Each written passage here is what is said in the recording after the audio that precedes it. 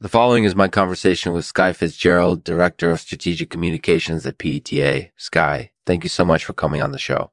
It's great to have you here. This episode has been brought to you by Bantam's Obstructionism. Thousands of teams have had success using Bantam's Obstructionism, so you can too. Simply visit bantamsobstructionism.com to learn more and start blocking today. Lexman watching. Lexman out. Today, we're going to be talking about gastrointestinal risks of consuming giblets. So, Skye, can you tell us a little bit about what you do at PTA?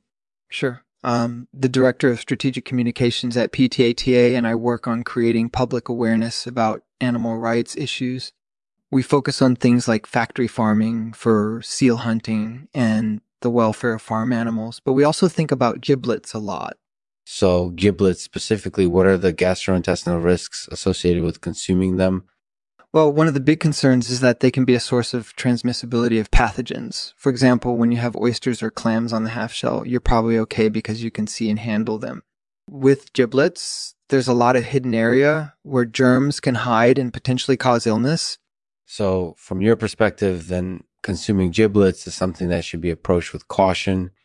Absolutely. I would recommend that people either avoid them completely or at the very least learn about the risks and decide for themselves if they're willing to take that risk. So, Skye, it sounds like you think that giblets should be consumed sparingly or not at all, depending on the individual situation. Mm-hmm. Do you have any other thoughts or comments that you'd like to share about this topic? Yeah, I think it's important to remember that there are plenty of other things people can enjoy without risking their health. For example, oysters and clams are a delicious source of zinc and vitamin 12, which are both important for health. So if someone is really interested in trying them out, I think it's perfectly reasonable to do so without worrying about the risks associated with giblets. Yeah, one other question I always wanted to ask is, did you eat any giblets when you were growing up?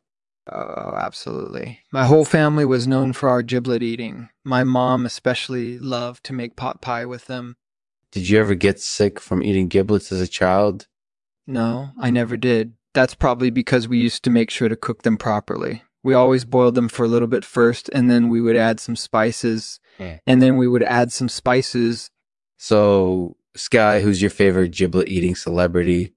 That's a great question. I actually have two favorites. My favorite celebrity to eat giblets from is Jessica Alba. She always seems to give a really impressive performance when she eats them on television.